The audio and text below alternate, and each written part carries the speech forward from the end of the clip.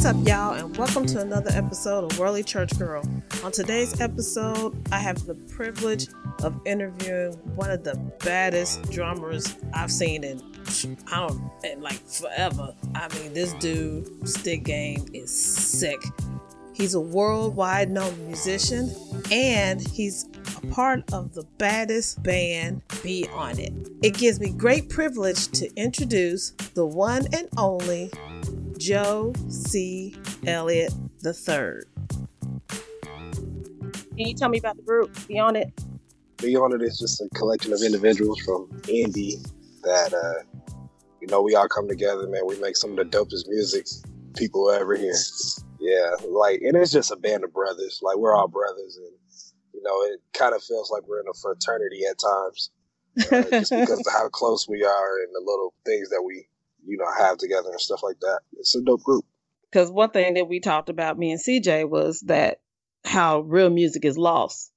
Yes. And I was just completely overjoyed the first time I heard y'all. Because for real. Straight, and it wasn't biased because I knew y'all, but it was just real talk, because it was like about freaking time somebody's bringing like real R&B back, because all this synthesized and computerized music is getting to the point where it's the new norm. Oh, yeah, definitely. I mean, like, in today's music game, man, people are really getting away from real music, but at the same time, it's like they're trying to bring it back, but it's still very watered down with a lot of today's technology. Like, people just want stuff to be perfect versus the natural feeling of having something natural. That's one thing that we try to do, is we try to relate to what's going on today, but with some of those things that we learned back in the day. And I think eventually real music will come back. It's just going to really take some of these pioneers, man, to make it happen. And, if you've heard Beyonce's Before I Let Go, it's got a classic vibe, but it's still new school. Yeah. So it's like, if we had more artists actually pay more homage to what happened in the past, man, I think this generation would probably appreciate it a lot more. Then we could slowly go back to, where we came from. And it's when you said that, I was thinking about how a lot of artists use live music as a gimmick, because a lot of their stuff is computerized. But then all of a sudden, when they do something like an award show, they want to bring a quote unquote live band. And it's more of a gimmick, not necessarily like this is how it's supposed to be. Yeah. Like, because they know, like, an audience will like respond to a live band, even if they just up there just playing to a track. Like, one thing I noticed is a lot of these artists, especially R&B artists, like if you look at cats like Tank, or if you look at cats like Trey Songz or Chris Brown, like a lot of those cats. Well, I wouldn't even say Chris Brown. I would say some of the more classic R&B artists, like Tank, Genuine, the Tyrese's of the world. Their Neo. albums don't, Neo too. Yeah, their albums don't do as well as what they used to. They make a lot of their money off of being on the road. And, usually they have a live band, and that live band really just brings a whole presence to the live experience, like to make you feel like you're actually getting something versus just singing to tracks with a DJ. You're like, man, I can listen to that at home. Give me something that's going to make me feel like I just got a full experience. And, something organic. Yeah, exactly. So, I got you. Yeah. Now, what was your biggest challenge getting into this? Well, the biggest challenge was pretty much wanting to make sure that you're attracting most, if not all, audiences, and realizing that not everybody's going to listen to your music, and not everybody's going to like what you're doing. Man, and that's just the way society is. Like, especially in 2019, anytime like my band Be On It, we really put ourselves out there on social media, on live shows, videos, albums. We really put ourselves out there, and and it's pretty much open fire. Pretty much once you put yourself out there, you're going to get the criticism, you're going to get the backlash, you're going to get people that love you, people that hate you. So it was knowing how to accept all of those and know what's real, and know what you can do to make yourself better, and make the band better. So Hmm. that would probably be the toughest thing that I or even the band has had to face so far in this How do you journey. even overcome that? Well, the more popular you get, the more haters you'll get, and that's one mindset that I've kind of always had, and the band has kind of taken on. I mean, we've accepted so much criticism over the years, especially with the changes of new faces, and then the direction of music, and then us playing live arrangements versus original Hmm. music. Um, and it's like, man, you really just have to kind of stay even keel, man, and just know what your goal, what your personal goal is, and what your goal is for the band. And ultimately, everybody's not going to be with it, but as long as we're Hmm. staying focused and everybody's doing their part, it's going to work out. And like that's a mindset that we've always had. Okay. Now, how old were you when you first started playing drums? And I was probably 2, 3 years old when I was able to hold sticks, and when I finally got a shot to play at church, which was my uncle, he taught me how to play, and I watched him play at church, and like just some drummers, like when you're like 2 or 3 years old, you can kind of tell who's gonna have it. It's because they got rhythm and they know the difference between clapping on beat and off beat. And I see them Yeah. kids do that to this day. I'll be like, "Yep, he's got it. He's already got it. Yeah, he's 2 years old and he's got it." Okay, but you said how old were you when you first played in church though? When you first got your chance, because there's Yeah. always like a line of people who want to play the drums, and you Mhm. literally got to sit there and wait your turn. Oh yeah, like man, like and I grew up in a church where there was a line. And my uncle, I mean, of course he showed favoritism on me because I'm family. Mm, But I got my chance. Like if anybody's familiar with like Sunshine Band back in the day, man, like mhm, I finally they would kind of let me play for the kids, but like nothing mhm, else. Man, yeah. and then like that just kind of built my confidence. I'm like, man, I can hold it down for this. Man, put me in a regular service, put me on praise and worship, Right. and let me see what I can do, man. And it actually worked out. Like the older I got, the more experience, and then of course, the older you get, the more stronger you get, and then you get taller to where you can hit everything. So it worked out. Now, is it hard for you to separate the R&B and the church world?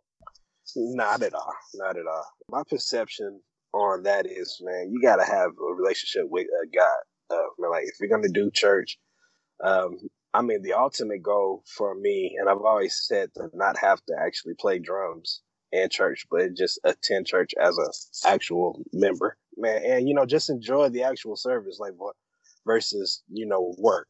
The way I look at music is, man, like music is a passion of mine. Through all the different type of schooling that I've gotten, I got a chance to appreciate different types of music, like jazz, R&B, pop, classical. A lot of people didn't know that drums wasn't something that I learned in grade school. Like I was a trumpet player all through like middle Okay. school, high school, and anytime I go back to Muncie, nobody really knows me for drums. Well, probably now they do. But anytime I go back to Muncie, it's like everybody remembers me as the trumpet player that was Hmm. like first chair, that played lead trumpet, that was in the jazz band, that marched. Like it made me appreciate all different types of music. So church versus R&B or secular world, man. I mean, I just see it as all music. Like in my Hmm. opinion, That's it funny. So shouldn't you get affect it my about that band relationship with life, God. huh? Yes. Oh man, marching band, like 10 hours out in the sun. I didn't do marching band because I didn't like the uniform. But Yeah, I played the it's super flute hot. for about yeah, I played the flute for I forgot how many about 6 years. Yeah, I couldn't do it, but my girls did. They did marching band, so I know about the long days and the competitions and the staying out all night. That's band Yes, life is real.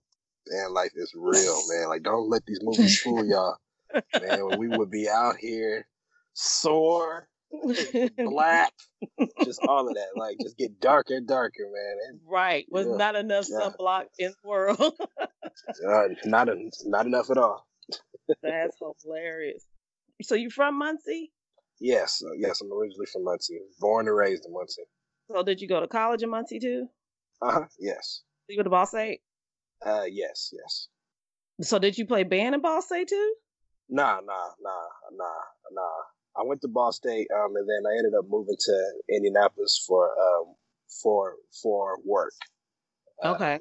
Yeah, and I've been in Indianapolis ever since. Okay. Just doing music, and I was working for a while, and then I decided to take a step of faith and just do music full time. It's worked out for me for the last 5 years. Now, what was the one gig that you've done that scared the crap out of you? Oh man, I don't think it would probably be the Strange Range competition. Really? Yeah. Wasn't y'all It would have overseas to. not that long ago? Yeah, but that's not. Yeah. But I mean, it's different when you're expected to be great versus all odds are pretty much stacked against you, and you're in a competition with some of the country's finest musicians. And when? Yeah, and win. And it's funny because I remember, man, like people didn't have many expectations for us. Like they looked at our band like it was a lot of cats. Well, like, our band was made up of cats that just wasn't in the industry. Like we were all just local Indianapolis musicians. And we were performing against cats that are in the industry, cats that are playing for the Neos, cats that are playing for a lot of these big artists. And it just wasn't a lot of expectation for us, and we got talked about before the competition. It's like, man, you talking about them church boys, man? Them church boys ain't gonna do nothing. No, they did not put the church title on you. Yeah, man. Yeah, like they did not have any respect until we literally started playing, and we went into it on the fact of, man, look, we're not expected to win, so let's just have fun. But our nerves were shot. Everybody's nerves was like on edge when we got on stage. It was insane. Okay, but I watched that video a few times, and y'all didn't look nervous. Y'all looked like y'all was cool. Yeah. Well, once we got through the first, and a lot of people don't know this, but like the video doesn't show what really happened at the very beginning of the video, because there was a count in that was supposed to happen. It was a 4, 3, 2, 1. Let's go. Da, da, da. So we had started the count in off. So we didn't all come in on the same beat. And immediately, like when we messed up at the beginning, we all looked at each other. And I remember Brandon Bufford, he was like, hey guys, just keep playing through it. Keep playing through it. So the actual video actually starts in the middle of the intro. It doesn't start at the very beginning because they knew that we messed up. But we all just kept our heads down, and the next thing you know, man, it was curtains from there. That's messed up. Y'all messed up and still won. Like people that was there actually know it. I actually got a live stream of it that actually shows the mess up. That I'll probably post on the Be On It page one day, like just as something funny. That's definitely the probably the most pressure moment I've probably ever been in. Are y'all gonna do it again? No, nah. Well, I mean, they haven't. I mean, just to protect y'all title. I mean, I know it's been a couple years, but still. Well, 2014, man, like we felt like that was a stepping stone to where we want to eventually be, and to go back to the competition, which is like, I mean, we would go back probably as like a guest judge or maybe in support, but the creator of it, I mean, she's not even doing the competition no more, because the next competition, because the next competition, I mean, it was dope, but it was kind of a struggle. I mean, they went from 5 bands to 4 bands, and everybody kept trying to compare it to 2014, and they're like, man, well, this band ain't doing this band ain't doing that. And bands were literally scared to audition because they felt like they had to, play to be on a standard that they set in 2014. And it made bands try too hard. Some bands were just scared. And it just wasn't a big turnout as 2014 because everybody just kept comparing it. So she just stopped doing it altogether. You know what? Maybe I should try out for America's Got Talent. No, for real. Because 1, that's $1 million. 2, that's a spot in Vegas. Just a thought. You ain't got to. Yeah. Just thought. And that's some heck of a national exposure. Oh yeah, but knowing us, we would probably get the call to actually just be the band for America's Got Talent, which is equally just as great. If you ask me. Yeah, true. Who's your musical influence? Oh man, I mean, I have a lot of them. I mean, some of my musical heroes, and I'm talking about instrumentalists. I mean, of course, you got the drummers, the pioneers like Calvin Rogers, and man, like a drummer that I'm listening to a lot now is Ronald Bruner. Um, but as far as musical influences, like as far as just music, period, man, I love Stevie Wonder and what he's done. Man, I love a lot of the classic artists. Trying to think of one because there's so many of them. I'll But yeah, just shoot I them would all say out. Stevie Wonder. Yeah, I would say Stevie Wonder, Al Green, Marvin Gaye. You know, even the classic R&B. You know, Tank is one of my favorite R&B artists Okay. just because he actually plays too. He plays organ as well. I didn't know that. Yeah, like a lot of people don't know that Tank actually grew up in the church and like he used to No, sing did background not see that coming. to sing background for Hezekiah Walker back in the day, like in the choirs, like in the Up. '90s. Yeah, I'm gonna have to grew up look at Church of some God in YouTube Christ. archive. Pull that up. Yeah. So like a lot of his production and stuff like that. Man, like one dude I listened to growing up a lot was gospel wise was Tone, and like even with his transition Yes. into the secular world, his Mm-hmm. musical production and his creativity is genius, and it's one Mm-hmm. thing that my band really loves and listens to, man. Like, Anderson Paak, Kendrick Mm-hmm. Lamar, a lot of those type Mm-hmm. of cats. Man, like those people really shape our sound and our creativity. Who on the scene that's new that you kind of like looking at right now? Man, LMA's dope. I really like this. I really like this trap soul movement that's been happening. Like it's the LMAs of the world. Like we just recently did a Danny Lay live arrangement. Her music is really dope, and she's popping. She just released a new track with Chris Brown. Mm-hmm. Like she's a newly signed Def Jam artist. But yeah, man, like cats like Anderson Paak, Kendrick Lamar. We're waiting on his next joint, which I know that's gonna Mm-hmm. be crazy. Moonchild. Uh, yeah, man, like just a lot of that trap soul stuff, man. Like that's what we really been into What do you think lately. about her? Her trap soul, amazing. Her Yes. song Focus, man, like Mm-hmm. she's on a lot of different award shows, and she's traveling a lot, and I even heard one of her songs on Power last year. Is that one of the in Okay. the episodes of Power? And I was like, man, she is taking over. Like her Don't and that judge me. Caesar I dude. have never watched Power. Don't judge me. I don't know why, because I know everybody else is watching, but I have not watched Power. I stopped watching Empire like a long time ago, but I've Yeah, never watched Power. I'm gonna have to yeah, watch it. It's yeah. almost, and Power's it's their dope. last season though, right? Yep, it'll start in August. Mm, Yep, it'll start in I'll August. So I'll pray about it. yeah. Well, if you could have one song be your theme song every time you walk through the door, what would it be and why? Man. Man, that kind of put me on the spot. I was trying to think about that. I don't even know because I have so many dope songs in my head. Okay, three. I'll give you three because it depending on your mood. Three. Okay. Um, man, I really don't know. Like, I don't even know if I could give you three artists that would probably be the Okay. soundtrack of my life. Okay, I take Uh, that.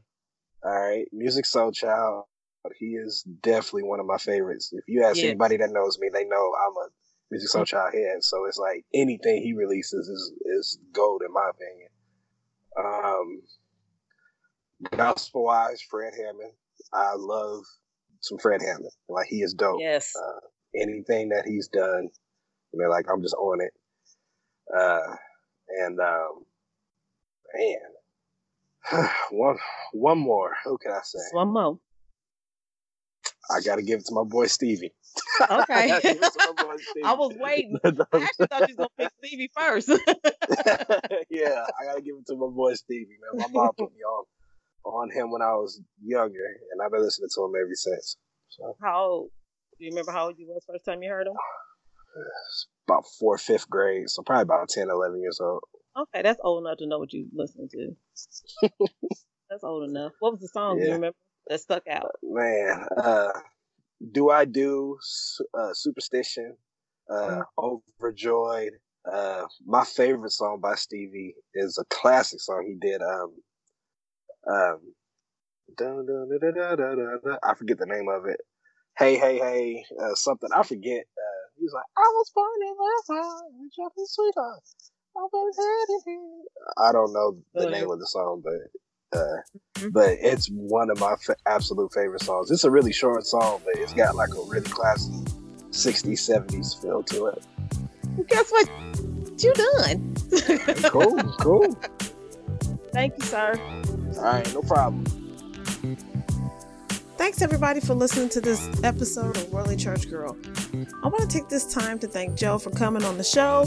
I really do appreciate it because I know you got a busy schedule. So thanks again, Joe, for taking your time out of your day to do Worldly Church Girl. If you have any suggestions for the show or if you would like to be on the show, please shoot me an email. And again, thank you for listening to Worldly Church Girl. Don't forget to subscribe.